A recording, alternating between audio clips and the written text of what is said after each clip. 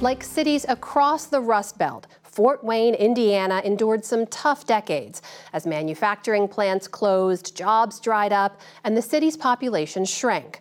But in recent years, Fort Wayne has made a turnaround and a big investment in public art. Special correspondent Kat Wise recently spent time with a local artist who's a driving force behind that effort. Her report is part of our Arts and Culture series, Canvas. Above a busy street in downtown Fort Wayne, in a quiet studio apartment, artist Alexandra Hall brings colorful, playful creatures to life with paint and brush. Hall, who is 37, grew up in Fort Wayne and has been a full-time artist since 2015. Over the years, she's drawn and painted a variety of subjects, including portraits, still life, and delightful tipsy frogs. More recently, she's become known for her large-scale paintings of animals in bright, pattern-filled costumes. I am inspired by a lot of different things. Travel, sometimes it's a person I see on the sidewalk. I have for a very long time recreated the things I see into whimsical animals that often have human traits or an anthropomorphized animal. Tell me about the dripping of the paint. Why is that important? I think that there's a little bit of chaos in every piece. There needs to be that release of control, that idea that nothing in our life is unchanging and nothing in our life is fully in our control. I tuck that into because that's been part of my life story, and I think it's part of most people's life story. Her life took an unexpected turn in high school when she was diagnosed with bone cancer. Back when I was ill, I was spending a lot of time in bed. It was really up to me to create the world around me, make it interesting, and so art became that outlet for me, and it's still an outlet for me today. After recovering and going on to college, Hall began traveling and discovered a love of public art. When I traveled, I noticed that there were communities that organically have a really strong public art presence, and I found myself more drawn to those places and those spaces because they have some sort of story to tell. At the time, I would say, I thought, wow, I can't wait to live in a place like this. I want to leave Indiana. Hall eventually decided not to leave. Instead, she's brought public art to her hometown. So in the summer, this can be a really cool place to hang out, read a book, and it's a little quieter than the street side. In 2016, Hall started a donation-funded organization called Art This Way. Now a nonprofit that's part of Fort Wayne's Downtown Improvement District, the organization facilitates public art projects on private property and the development of pedestrian-friendly spaces. We work really hard to make spaces walkable in the sense that there's art every so often, and often enough that you are intrigued and inspired and want to keep going. Yeah. She took me on a tour to see some of the 30 large-scale pieces her organization has helped install by local, national, and international artists. Tell me about this mural. Right.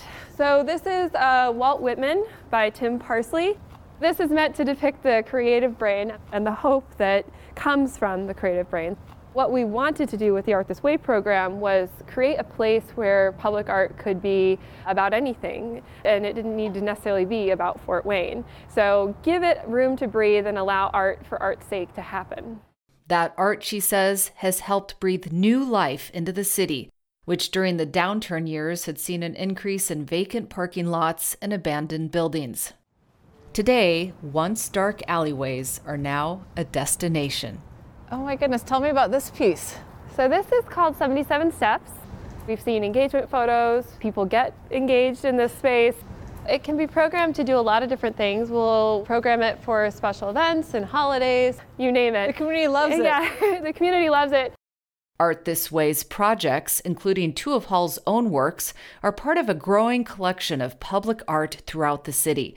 Nearly 150 pieces, including a new sculpture in honor of Ukraine. You're supposed to engage with this, like a lot of the works that we install, you're supposed to be able to touch them. And here you're supposed to stand and be pictured with your crown and your set of wings. Events like the annual art crawl in September draw locals and visitors, and perhaps convince some of those visitors to stay. There's more people moving in than are moving out. It's there, it's a big deal, and that's something to be proud of. Bill Brown is a retired Fort Wayne business owner and former head of the Downtown Improvement District. We have some outstanding local artists. I met him at the Bradley, a new boutique hotel in downtown. What's so cool is that the Bradley's been able to embrace them and hang their art. He says public art has played a significant role in Fort Wayne's revitalization efforts, which have also included riverfront development and a baseball stadium. Nationally, a 2018 survey by the nonprofit Americans for the Arts found that 70% of Americans believe that the arts improve the image and identity of their community. In Indiana, arts and culture is a $7.6 billion industry, which supports more than 78,000 jobs. Brown says in Fort Wayne, nearly everyone is on board now with public art, but it took some time to get there. I think the change was the realization that the arts can drive economic development. I think kind of that show me kind of thing, a conservative community, once they trust, they're all in. And that's where I think with people like Alex, it's about performance, trust, and talent. Hall and other Fort Wayne artists have been building on that trust and expanding their impact, like Theopolis Smith, who goes by the artistic name Fresh Laundry. I met him at his new mural in the entrance tunnel to Electric Works, the recently renovated former campus of General Electric that was vacant for years. Smith, an internationally recognized artist whose work can be seen throughout Fort Wayne, including at the Bradley Hotel, has high hopes for his city. I want this to be like a mecca in the northern region to see the arts flourish. Being the second largest city in Indiana, the economy is growing. You have people in all walks of life coming into Fort Wayne to see what we have to offer. We want to make sure that we're screaming and echoing arts. But as his city grows, he wants to make sure everyone is included and able to access the arts. You have your fine line between gentrification versus revitalization and make sure that you have the right people at the table to make it cohesive. You want people to feel invited, feel welcome, feel I belong here. Hall also wants to continue making public art more accessible. What we've created is this huge melting pot of street art. We're seeing lots of diversity in the cultures and ethnicities and where someone's from, Brazil, Germany, you name it. She's now consulting with communities outside of Fort Wayne, and over the past 3 years, she's led more than 36 projects in rural towns in Indiana, New York, and Pennsylvania. And while she still loves to travel, she has no plans to leave her hometown.